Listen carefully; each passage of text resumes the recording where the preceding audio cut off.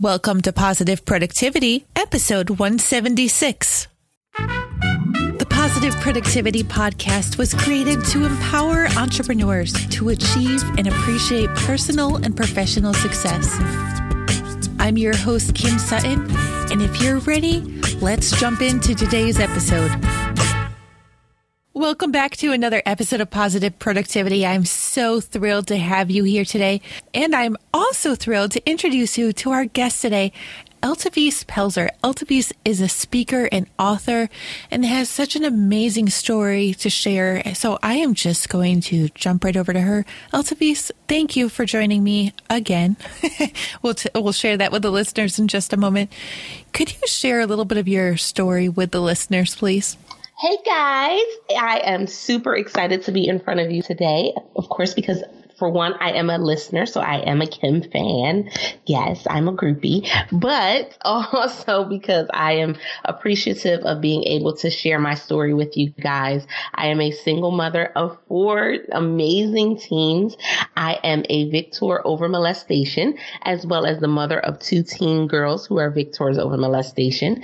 And the difference between their story and mine is that they spoke up and the young man was arrested, and I did not say anything about being molested until the age of 35. So imagine, it was a journey of trying to help my girls heal through the process during a process that I hadn't even healed from. So definitely something to be talked about. Definitely. And listeners, I've said it once. No, let's just be real. I've said it 100 times already, and I'll say it thousands more. Positive productivity is not about perfection. Yesterday, Eltavice and I had a wonderful chat that was supposed to be aired for this episode. However, I forgot to push record, apparently. So here we are doing it again, and I can't wait to just have this, what do we call it? Encore? For us, it's an encore. For us, it's an encore. Yeah, because I know it's going to be just such a magnificent conversation. Eltavice, your daughters were molested, and you took some surprising actions. Can I put it that way? Yeah. I would love for you to share what that path looked like and what you did after finding out. Definitely. So I have always been a little special unicorn, and I definitely do things a lot different than others. But during the process, it was a grueling process, to say the least. But during the process, something that I did, I got really ridiculed for, and that was me not wanting their molester to go to jail.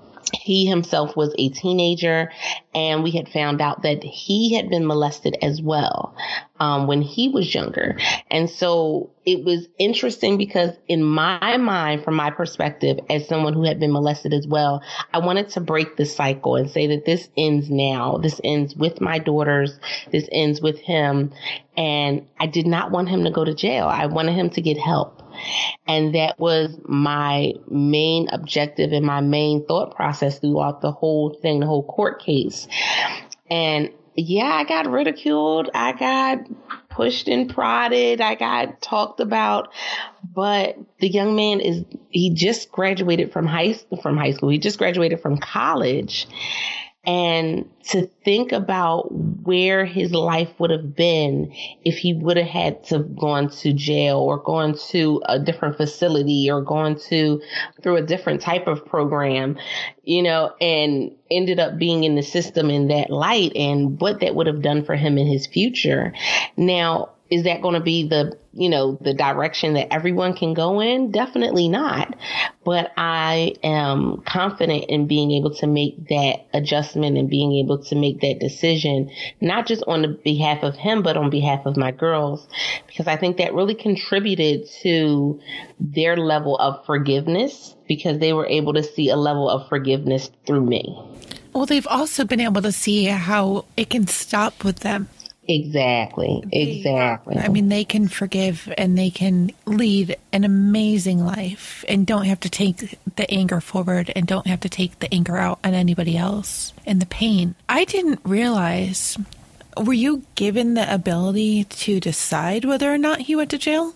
I was given the opportunity to pursue it as far as jail. Yes.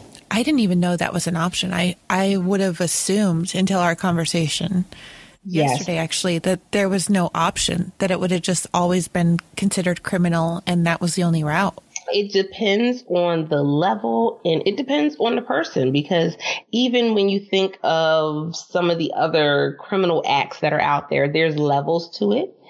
And you can determine how far you want to go. You can determine if this is something that you just want them to get help for what's going on or not. Now, everything is not like that. If you commit homicide, it's not that same. It's not that same leniency. And I do believe that if this had been rape as opposed to molestation, that there would have been less of an option for me to make that decision. But I think with it being molestation, I had a little more say. And because of the situation, I definitely wanted to make sure that I was very vocal throughout the whole process. So not everybody goes through that as well. I understand that the show I'm hosting is a positive productivity podcast, and I'm sorry to be taking us down a little bit of a darker road. But I wasn't aware until you just said that there was a difference, actually, between rape and molestation. Yes. And so there was no penetration. So it wasn't considered rape. I remember earlier on, I had actually been on a jury for a rape case. And so when the situation happened, immediately, like, my mind started going back to the things that were talked about during that court case and what was considered this, what was considered that, and the questions that were asked of the judge. And in that moment, I started thinking back on all of that stuff. But when I got to the actual court date, none of those things were in my mind. I didn't remember it. Like, everything just kind of left my mind during the actual court date. But even when I was on a jury, and we had to go through that whole process. Okay, well, what is considered rape? What is considered harassment? What is considered this? And there's different levels to all of it. And you just kind of go, nobody taught us this beforehand. Nobody really talked about this. And we know that rape, molestation, and abuse are very taboo topics, but nobody said anything like this. Yeah, I think I've always just put them into a general category of sexual assault and not really thought about the difference. Have you maintained contact with him through the years? No, that is the one thing that we have not done, is we have not maintained contact. When everything happened, we actually ended up moving 2 states away. We moved from Pennsylvania to Maryland. They still have contact with their father. They still have contact with that side of the family and things. But I thought that it would be best for them to have a change of scenery in order for them to have the greatest opportunity to heal. And that's not always the case, because some people don't think that that's a great way to heal. Some people feel as though you should be able to contact the person and talk to them. But when you go through molestation and abuse and rape, there's some things emotionally, mentally that you go through that seeing that person on a regular basis does not really help you heal all the time. It's almost as if the person that has a scar, has a wound on their arm or their leg or something, and they keep picking at the scab. It's almost along that same lines. Sometimes it takes a lot longer to heal because you're still seeing that person. And it's almost like it's salt on an open wound every time you see that person. So sometimes it's not a good idea for them to have that contact. That has been a question that has been asked as they have gotten older, is if they could have that conversation, just that sit down and conversation. But it's definitely, like I said, for me, I felt like they would have a better chance if they didn't have that contact, just for them to be able to go through the process of healing and growing and all of that. Right. And they're still teenagers. I mean, perhaps into their adult life, they can make that decision if and when the time is right for them. But it should definitely not be something that they have no say in. Exactly. And that was the key element of it, is that it's not something that's not up for discussion. It's something that we can have a discussion about. but we're going to talk about it. It's not just something that you're just going to, it's just going to happen out of the blue. No, that's something that we'll discuss, because there is going to be an emotional moment that will be attached to it. And it may not happen at the exact moment when they see him, but it may happen further down the line. And I have to be prepared for that, as well as they have to be prepared for that. Absolutely. I mean, it's definitely not the same thing, but it's almost like an adult who is going and looking for their adopted parent. They have to be prepared. And almost sometimes so do the parents who raised them. I think I reversed that, but I think you understand what I'm trying to say. Yes. They still have to have that same level of, okay, this is a process. We have to go through this process. It may be painful, but we know that this is a process we have to go through. So being a little more prepared. Now, can we prepare for everything? Absolutely not. But can we be a little more prepared than just going into it blind? We definitely can. Oh, definitely. So let's fast forward a few years. Your daughters were molested, and then you opened up about having been molested yourself. What did that journey look like for you, and how did it change your life from before you opened up to after you opened up? So that was definitely an interesting scenario. We moved and everything was found out in 2009, and I did not say anything about being molested until 2015. So that was 6 years?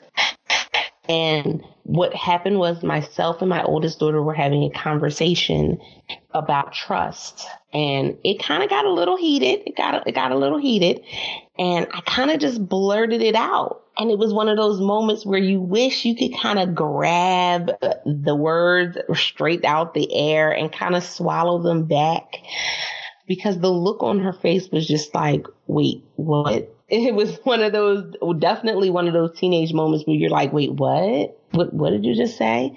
But, with tears in her eyes, and we were able to have a conversation about it. She held my hand, and for a moment, she didn't really know what to say. And I didn't know what to say. It was just kind of a moment of us just being in silence. But I can say that in that moment, it was definitely a release for me. And it put me in a completely different mindset. Before that, I had been attempting to write my first book, and I had been attempting to try to get on my feet and figure out what I wanted to do. I had started my entrepreneurship and was kind of all over the place with that. And so, it gave me a little more focus, because here it was. I had never had that conversation. Nobody knew. Even when everything had happened with my daughter, I never said anything. And it was another conversation that I had with my daughter where I was in one of the online Facebook groups, and I did like an impromptu conversation with my daughter. And I asked her, I said, what was your most proudest moment of me?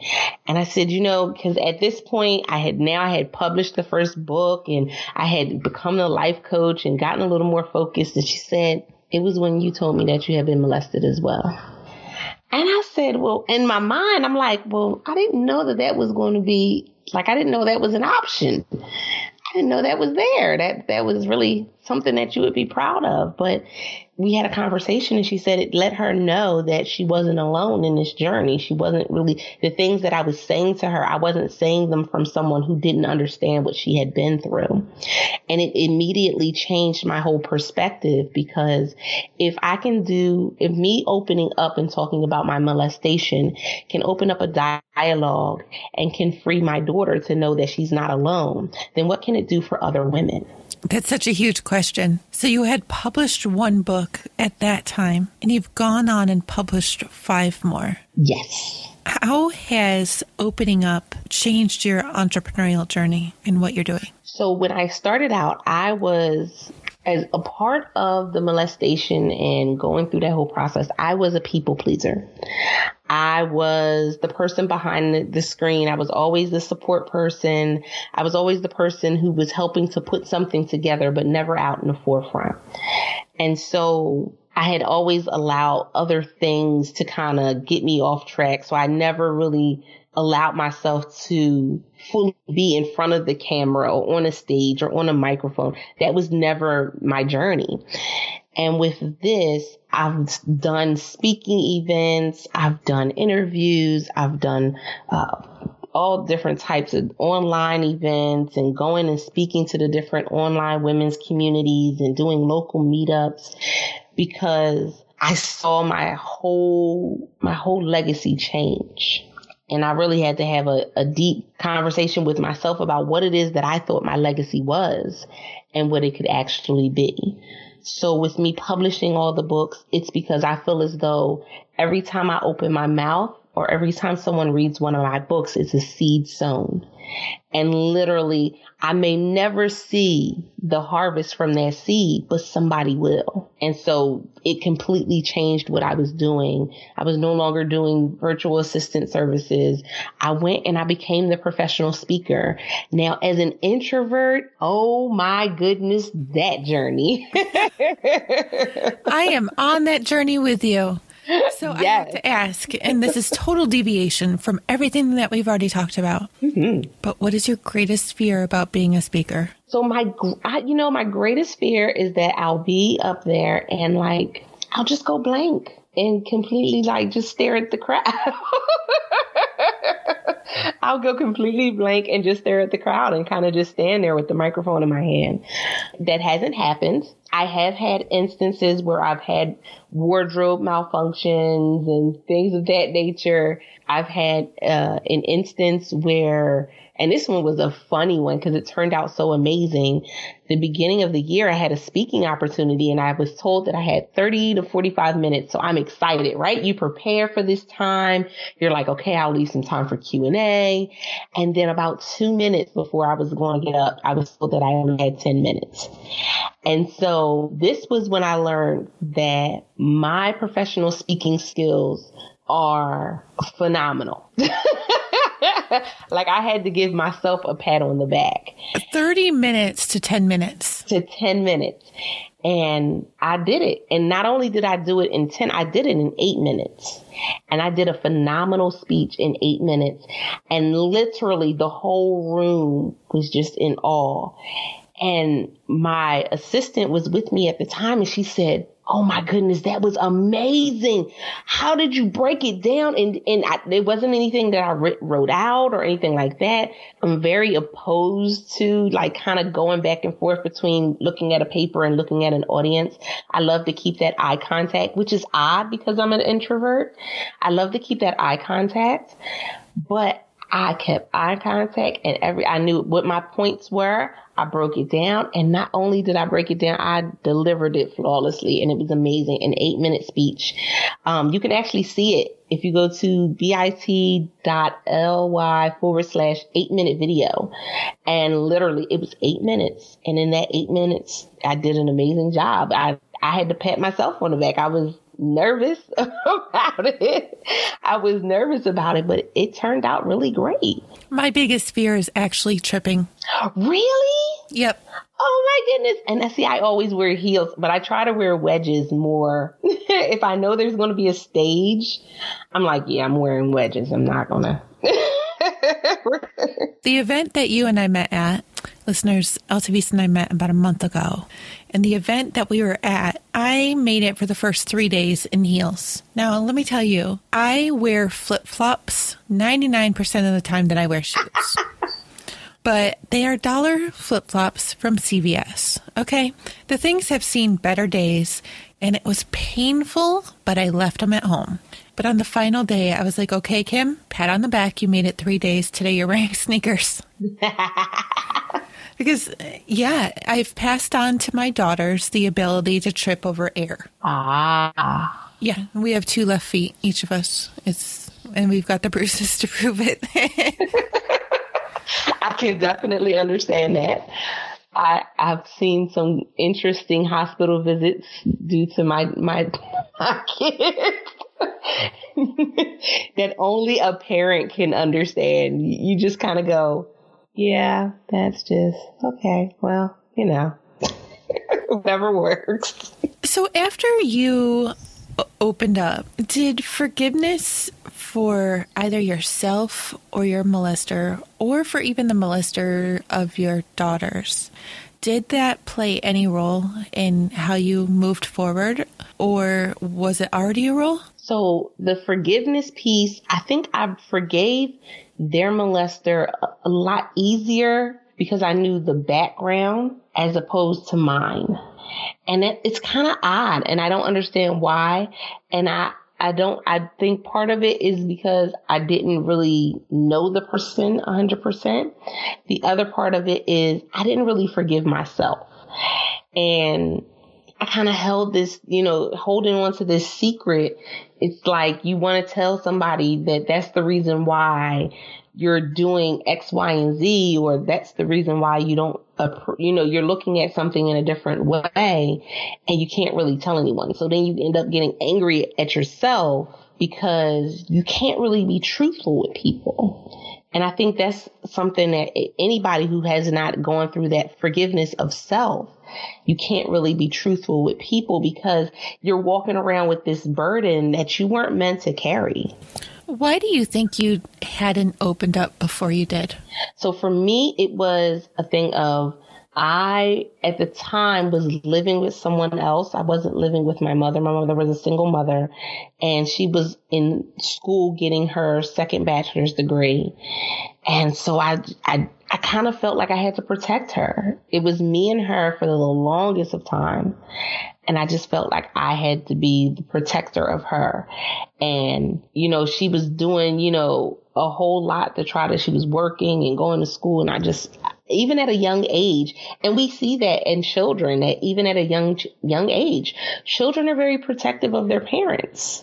It's just, it's ingrained in us. And I don't know why I took it to such an extreme, because there's some other people that aren't as protective, but because it was just me and her against the world kind of mentality, I just felt like I couldn't tell her because I didn't want her to be upset. I didn't want her to think it was her fault or anything of that sort. So I endured it, and I endured the pain so that way she didn't have to. Have you and your mom discussed this? Nope. She went to her grave never knowing. How do you feel about that? I had that question in my head when she first got sick, and I said, do you want to tell her? Do you want to have this conversation? And in my heart, I couldn't. Well, I do believe that she's watching over, and she's got to be so proud of you. And I'm sure she appreciates that because it wasn't a concern of hers in her final days here. But now she can see how you're moving forward and turning it into a legacy that you can leave. Definitely. And impact the lives of others. Yes, indeed. So bravo to you. Thank you. So let's talk about your speaking and your writing a little bit. What are you speaking about and what are you writing about? So writing, it's about my journey. It's self-help books. It's about motivation and empowerment. Speaking, it's anything from finding your voice as someone who's going through abuse and what that means. So it could be, finding your target audience. It could be sharing your voice on social media, because a lot of times we feel as though we have to fit the mold of everybody else. And that's where the unicorn comes in, because I'm different. So I don't really do things the way everybody else does it. I'm not into, following the trends. And that helps because with the women that I come in contact with, they see everybody in the limelight. They see this coach saying that they have this that they can do, and this coach saying that they can teach you how to do this, and they have a webinar for this and a webinar for that. But then I come and I say, okay, I know that what you've been through was something painful, but let's look at how we can utilize that pain. Let's look at where we can go from here. And it's almost like there's always a message in the mess. And so even with literally at the beginning of 2016, December 31st of 2015, I was evicted from my home. I lost my sister. We ended up moving into someone's 2-bedroom apartment. So my girls were in the second bedroom and everybody else was in the living room. And it was complete and utter chaos for me. But December 31st, I was evicted. On January 1st, I had a decision to make. I had a flight that day, and I said, do I take this flight or do I just go and curl up in a ball in the middle of the bed or in the middle of the floor? Do I take this flight or do I go and, go home and or do I stay home and not do anything? And I said, I'm going to take this flight. I get to the airport, first flight, no problems, get to my layover. Second flight, there's nothing on my ticket that says what group to go in with. And so I said, okay, well, I go to the booth. I let them know. They said, okay, no problem, go in with group 2. So group 2 is called and I go in with them and I'm standing in line and my name is called by the stewardess at the booth. So I get back out the line and I go over to the booth for her to hand me a new ticket. And the new ticket said first class. What? Yes. I had never been on a first class flight ever, never been in first. I hadn't even, before this, I was not even someone that was taking trips on a regular basis because we were still I was living paycheck to paycheck and just trying to make things work. Like anything outside of that was extra. So extra did not happen for us. So on January 1st of 2016, I was upgraded to first class. And I said, wow, okay, I don't have an option but to go back. This is it's go steam ahead. Whatever happens. However, I have to make this happen. I have to make it happen. And because of me deciding to take that flight and getting that inspiration from being upgraded to first class, literally May of this year, I was able to leave my job and start be working for myself full time. And so it was just like that ripple effect. It definitely put me into that ripple effect that if I would have been so devastated by that one pebble being dropped into my lake or my pond of me being evicted and not going forward and taking that flight, then I wouldn't be here in this moment. That is mind-blowing, and it's such a sign. And so often we miss the signs, or we're just not looking for them, or open to receiving them. So bravo to you. Thank you. I've definitely had an interesting journey. So what does the journey in the next coming months look like for you? So I am well on my way to... I'm on track to make my first 6 figures ever for 2018. That's mind-blowing. And it's mind-blowing for me because I had a conversation before I left my job. I was working full time. And before I left my job, I sat down with my children and I showed them how much I made for the company I was working for in a year.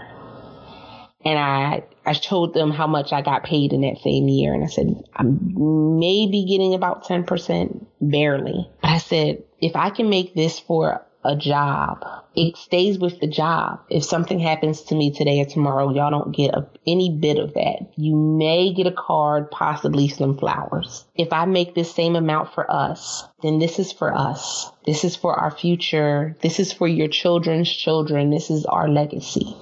And they looked at me and they had like a Medea moment and was sitting there on the calculator. They were crunching numbers and going, Mom, that doesn't make sense that's how much you get paid. And I said, well, that's the nature of the beast when you work for someone else sometimes. And so they looked at me and said, go with it. Go for it. So to be able to say that now I'm on track to make my first 6 figures, it's scary, but it's exciting as well. What is the legacy that you want to leave? The legacy that I want to leave is allowing women to know that they have something to offer the world. I know when I go live on social media, on Facebook and Periscope, I tell people, what you have to offer is a blood donation and there's somebody somewhere waiting for a blood transfusion. Will you let them live or die? We really do have to understand that we have something that somebody needs. And I want to be able to say that my legacy was giving as much as I could possibly give through my books, through my speeches, that they will outlive me, outlive my children's children, and continue to empower women well 100, 200 years from now. Can you share a little bit more about your books and where listeners can find them?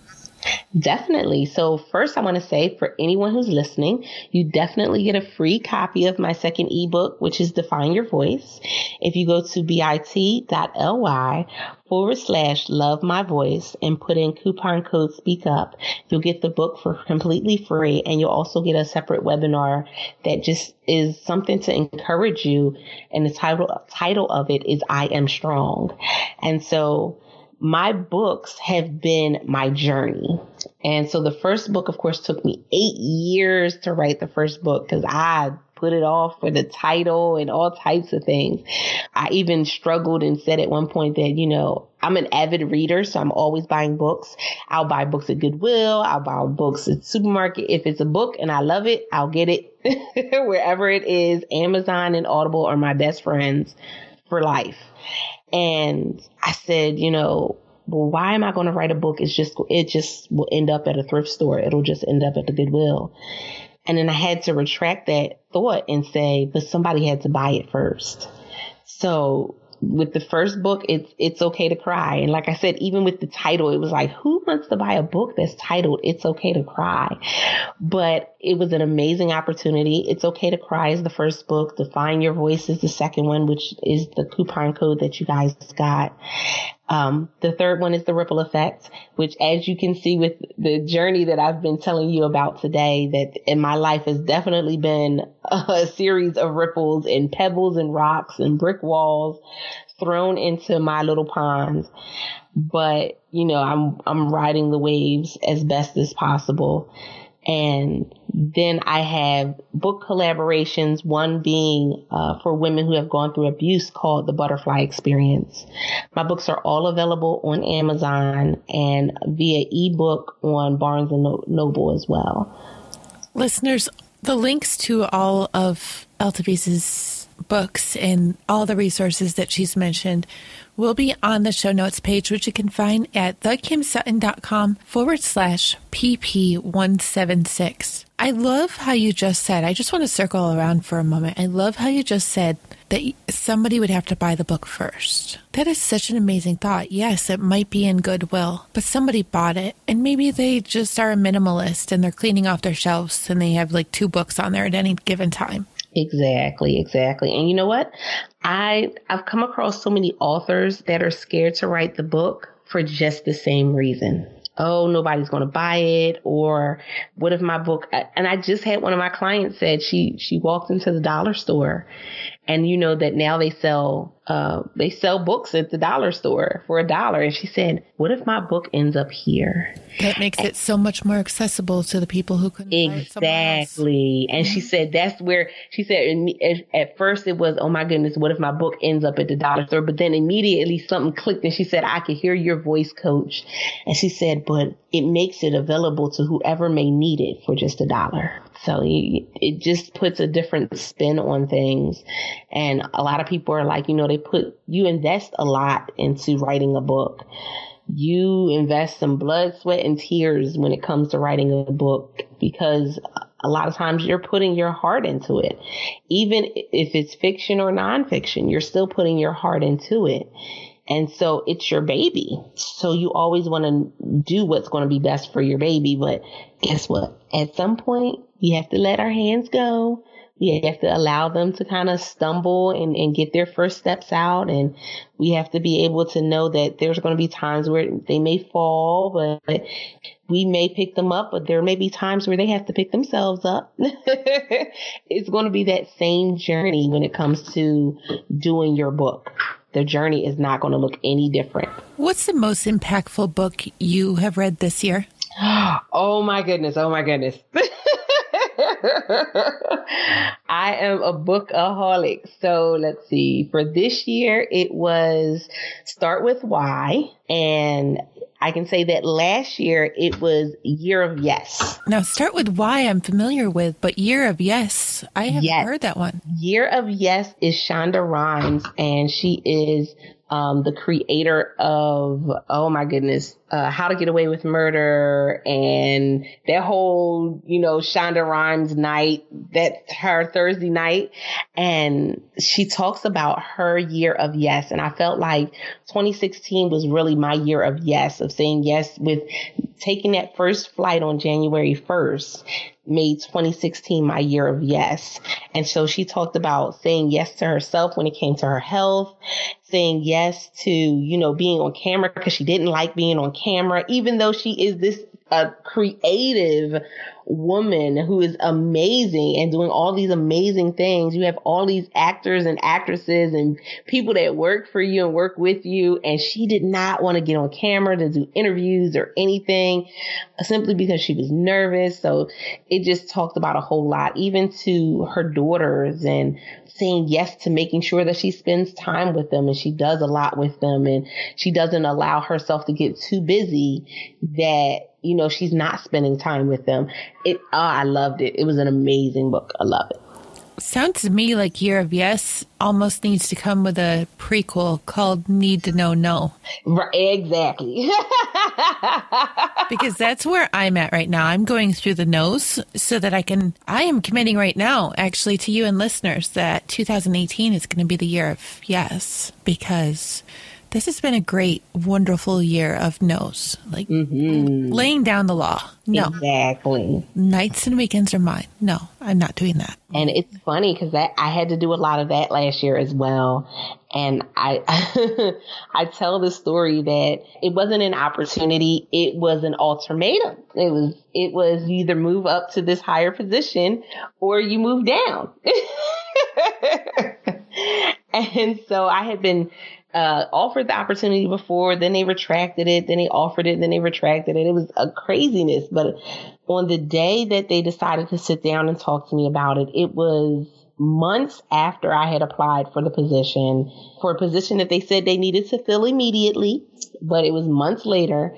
And I sat down and my answer was no. And it took my supervisors, it took her breath away for a moment, because she was just like, well, this is the opportunity that's available, and then this would be the next step. And I said, no, I value my time. I value my family.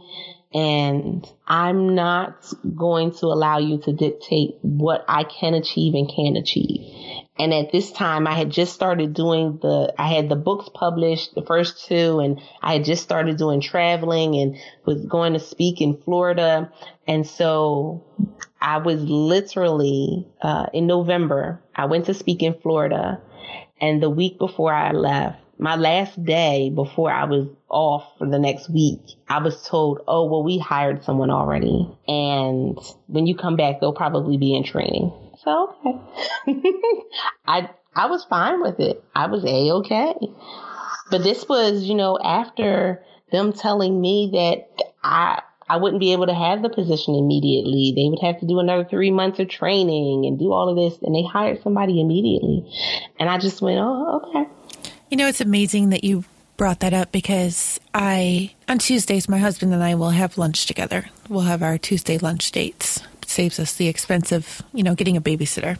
And we'll be sitting having lunch, and I'll see coworkers from my last full-time position come in and have their lunch. And I've seen a few who were given positions rather than me. I applied for and interviewed for at least 10 different permanent promotions within the company I was working for. But I was always told no. It's so ridiculous, though. Sometimes the reasons that they give you, in this case, was it would be too hard to replace you. I was an administrative assistant. Don't tell me it would be too hard to replace me. Yes, that is a classic line. That is classic. Go down to Manpower. You could find like 30 people right now who want my position.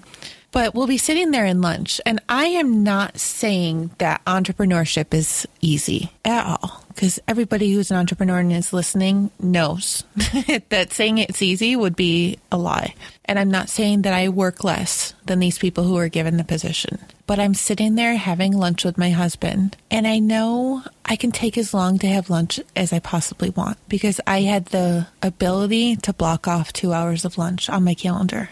And I have the ability to decide if and when I need to take a trip. And I have the ability to not do overtime if I so choose. Nobody can tell me there's forced overtime anymore. Well, I suppose they could try. My clients could try.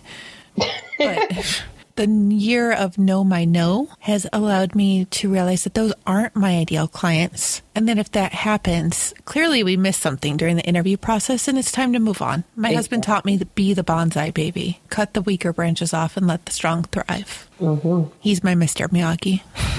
Aww. Yeah, but yeah, because we were going through something exactly like that. I had a client who wanted me to work overnight, basically, to build out a crazy idea. And I just said no. He's like, be the bonsai babe. So, year of yes. Thank you. Yeah, it's definitely been an interesting scenario. And I kind of look back and go, you kind of get to a moment where you're like, what took you so long? No kidding. How many times a week do you hear that? Seriously, how many times a week or a day, maybe I should ask, do you hear that? Yes. Oh my goodness, so many. And I'm just like, you know, what took you so long to get to this moment and this freedom? And I had to smile as you were talking because we just recently had an active shooter situation where I live. And so all of the schools were on lockdown. And I said, you know, I shut everything down and I was paying attention to what was going on to see what needed to be done. And they sent the children home late, which I didn't have a problem with that as long as they were safe. I was fine. But children in a certain area of our little town, they couldn't be bused home because there was still police presence in that area. And so parents had to come and sign their children out. And I said, you know, wow. If I needed to go up to the school to sign my children out, which is 2 separate schools, I don't have a problem because I can shut everything down and then come back to it. But what about that parent that's at their job and couldn't leave? And they could potentially lose their job if they left. Exactly. I said, because I've been there, I've gotten written up because I said, I'm going to my child's event. I'm not staying here. And so I've been that person that's gotten written up. Even though you had requested the time off and enough time and everything else. Yes, I've been that person. So what about that parent that may or may not have somebody to go pick up their child? What about that parent that didn't even know because they can't have their phone on them? Or a radio on their desk? Exactly. On 9/11, I was working in an office in Manhattan where we were not allowed radios. So the way that we found out was from people calling in or emailing in to make sure we were okay, which just blows my mind. It definitely gives a very different perspective. Very different, especially with everything that's been going on now. It definitely gives a different perspective. Speaking of different perspectives, even though we had not this chat, a very different chat yesterday, this goes to show right here how everything happens for a reason. Because this chat has been amazing and everything was said because it was supposed to be said right now. But with that said, where can well, first off, thank you so much for joining me again. And I'm sorry for my tech glitch. But where can listeners find you online and connect with you? What's the best way to get a hold of you? So they can connect with me by going to Find Your Voice Now for Facebook, Instagram, LinkedIn. Definitely want to connect with me on Periscope. Same thing, Find Your Voice Now. If you want to reach out to me via email, it's contacts@altavispelzer.com. And if you would like to get on the phone with me, it's bit.ly/talk to Altavis. Again, listeners, all of these links will be in the show notes, which you can find at thekimsutton.com/PP176. Altavis, thank you so much again. Do you have a parting word of advice or a golden nugget that you can share with listeners? Yes. So my parting words would be, don't be silent. Allow your voice to be heard because there's somebody somewhere that needs the wisdom that you have. And I know a lot of times we think that our experiences don't equate to wisdom all the time, but I can guarantee that there's something that you know that can help somebody else.